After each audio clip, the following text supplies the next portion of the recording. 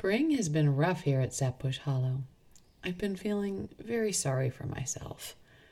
It helps to remember that there's nothing special about my woes.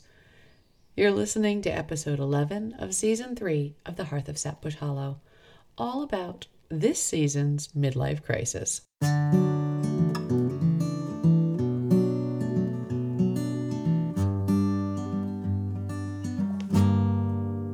It was a cold, wild winter. You were sleeping on my shoulder. I was praying that the raging storm would stay a little longer. With your feet up on the dashboard of my summer dream in Westwood, I was hoping that we'd wake up to the softest of spring mornings, humming do do do do do do do do.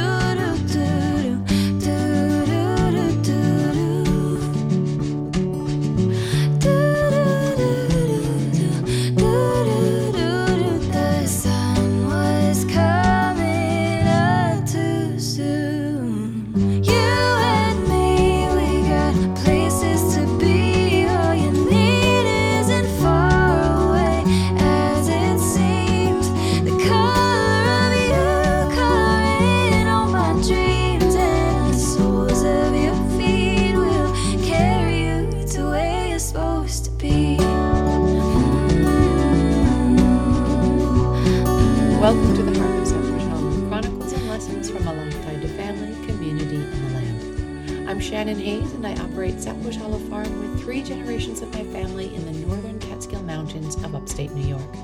I'm the chef owner of Sapbush Cafe, a farm-to-table and neighbor-to-neighbor experience, open Saturdays 9 to 2 in our tiny hamlet of West Fulton.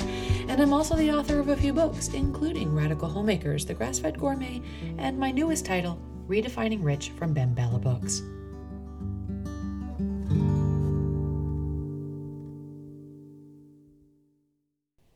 How do I know which carousel will have my luggage? Saoirse asks. Your flight number will be posted on it, I explain. And if you can't see it right away, you'll notice people in the crowd from your flight moving toward one. Let the herd carry you. There's only a few minutes before we say goodbye. She's trying to think of everything she hasn't yet asked me. I'm trying to think of everything I haven't yet told her. 2020 taught me one solid lesson. There is no loss without gain, no chaos without opportunity. I'm trying to focus on that as we push our way through the crowds at Newark International. This lesson is why Bob and I are putting her on a plane to Ireland. The avian flu hit a factory farm near the small hatchery we use in Pennsylvania. While the hatchery stayed free of the disease, they were not permitted to send us our chicks. There hasn't been a spring without chicks on the farm since 1992. On Monday, I told Saoirse she needed to take advantage of the downtime and go seek some adventure before she starts college in the fall. On Tuesday, right after Bob got the news that he needs a biopsy and that he has a 50-50 chance of having cancer, we bought the ticket. And here we are on Sunday, speeding through the airport, and I'm repeating that mantra from 2020 over and over in my mind. There is no loss without gain, no chaos without opportunity. There is no loss without gain, no chaos without opportunity. I know this in my head, but my heart is so angry. My kid is leaving for a grand adventure. All through the airport, summer travelers are leaving for their grand adventures. In my mind, they're happy. They haven't a care in the world. But our spring has been slammed with one assault after the next. The shooting and having to cope with the gunman living across the creek from our business. Tom's death, the sudden need to replace the cafe roof, no chickens. Now this damn cancer scare. And this cancer scare, of course, trumps it all. There's my fear of Bob's pain and suffering, of potentially losing this man I love, and then the fear of having to carry on a 3-generation business in his absence. Added to that is the daily angst that I am simply incapable of knowing and performing all parts of running this farm and cafe on my own, which makes me sit bolt upright in bed at night, fearing who I'm going to lose first, Mom, Dad, or Bob, and how I'm going to care for them, how I'm going to replace them in the business, how I'm going to keep it all together, how I'm going to keep giving these kids a good life, how I'm going to find the buoyant spirit that has let me take such deep pleasure in each day for the last several decades. And then there's this kid, pack on her back, nervously trying to use a ticket kiosk, stammering as the attendant barks orders at her and shoos her on her way. We careen through a tour group headed for Paris and wind our way towards security. Saoirse gets confused again. There's TSA pre-check and then elite security. Which one am I supposed to go through? We stand at the mezzanine level of the airport, spinning in circles, studying crowds, until I see the golden words at the bottom of a set of stairs.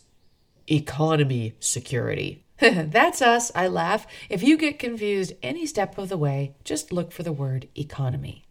We bump our way toward the next river of people. We get to the security entrance and stop to review where she's keeping her travel vouchers. Then we have an argument about where she'll store her passport and boarding pass. Then the security attendant waves us out of the way in frustration. And I'm crying. I'm sending my baby girl out into the world on her first solo international adventure. All this midlife crisis angst is flying around in my brain, and the only thing I'm clear on is that I'm about to do this one thing that I really don't want to do. Let my kid go, then hope and pray for her safe return. I hug her, and then Bob hugs her, and Ula hugs her, and then she and I cling to each other again. Then I push her into the mad rush of travelers, and she's carried away on the current toward the metal detectors. And I can't watch over her, and I can't get her there safely. I can only let life take hold of her and trust that she's a smart kid. She'll figure out everything that I forgot to tell her. We turn away and head against the crowd toward the parking garage. And with each person I pass, I'm reminded of one simple thing. We all go through this. Each one of these travelers goes through suffering and loss. Each one has to find a way to pull it together and keep moving. These are the feelings I have on this day. They don't make me special. They make me a human, having a human experience like everyone else swarming around me. But there will be days when I can be one of the travelers, leaving my worries in a closet at home, pushing my way through security until I get to the quiet of my flight gate. And for a few moments, a few hours, maybe a few days, the painful parts of life won't touch me. I travel to Ireland in my head. I imagine the places I could hike, the beer and fish and chips, the people I'd meet.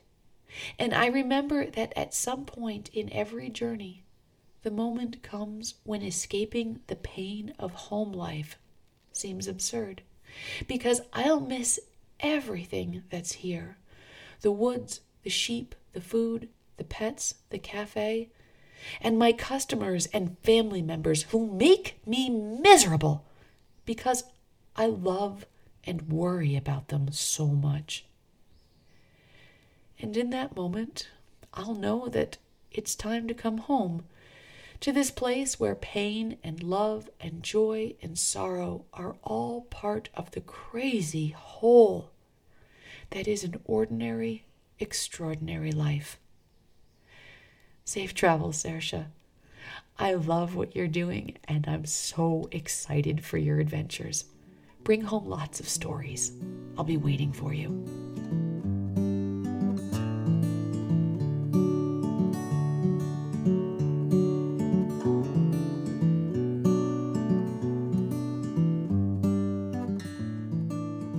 Sapbush Cafe is open for the season every Saturday through December 24th from 9 a.m. until 2 p.m. Our online website, sapbushfarmstore.com, is stocked with our grass-fed and pastured meats, as well as wool, bedding, and yarn. You can also just drop by and visit our honor store any time of the day or night, located in the Little Red Shed at the back of the cafe parking lot. Oh, and by the way, from June 1st through July 1st, we are celebrating dads, grads, brides, and grooms with a 20% off sale on all our wool bedding. That includes our organic wool pillows, our beautiful blankets, and organic wool comforters. Order online or stop by the store. Our farm-to-table retreat on Panther Creek and the Tenter site are already getting summer bookings. If you want to grab a slot to come hang out with us, you can link over to their Airbnb and Tenter listings from the vacation rental tab at sapbush.com. Also, I'm delighted to announce that Tibbetts House is now officially open and accepting reservations through Airbnb. It is located right across from the cafe, a 3-bedroom house with a beautiful yard, views of our mountains, cozy fireplaces, and access to all our wonderful local food, hiking trails, and swimming holes. You can find it on Airbnb by searching for Tibbetts House of Sapbush Hollow Farm. If you want to follow us this year, please note we are no longer on social media. We are trying to make our lives more sane without it. Instead, you can find us over on the blog at sapbush.com and keep track of farm happenings, my musings, and the weekly Prefix Cafe special. There, you can also sign up for our digital weekly newsletter. If you enjoy the slower things in life, you can also join our snail mail list and get Ula's hand-drawn postcards with notices about special offers and our CSA program. You can even be entered into a drawing to win a free CSA pork share by emailing me at shannon@sapbush.com with your address. Even though we are not on social media, word is getting out about Redefining Rich, which was just awarded an Axiom Medal for Small Business and Entrepreneurship and was also awarded a Nautilus Book Award. If you want to practice some of the concepts in the book, be sure to head over to the blog at sapbush.com where you can download the free Redefining Rich workbook, which helps you work on your quality of life statement, identify true wealth and income streams, practice setting boundaries, and gives you exercises for helping your family and workday flow better. If you enjoyed this, please take a few minutes to leave a review. This helps other folks to find my work. And please share this podcast with friends and family. This really helps to get the ideas to spread. The Hearth of Sapbush Hollow podcast happens with the support of my patrons on Patreon. And this week, I'd like to send a shout out to my patrons Pat Adams and Pamela Cooley. Thank you, folks. I could not do it without you. If you'd like to help support my work, you can do so for as little as $1 a month by hopping over to Patreon and looking up Shannon Hayes. This podcast was produced and edited by the sexiest man alive, my husband, Bob Hooper, and the great music that we're listening to comes to us from Emery. Thanks for listening and have a great week. Now the birds are singing about all the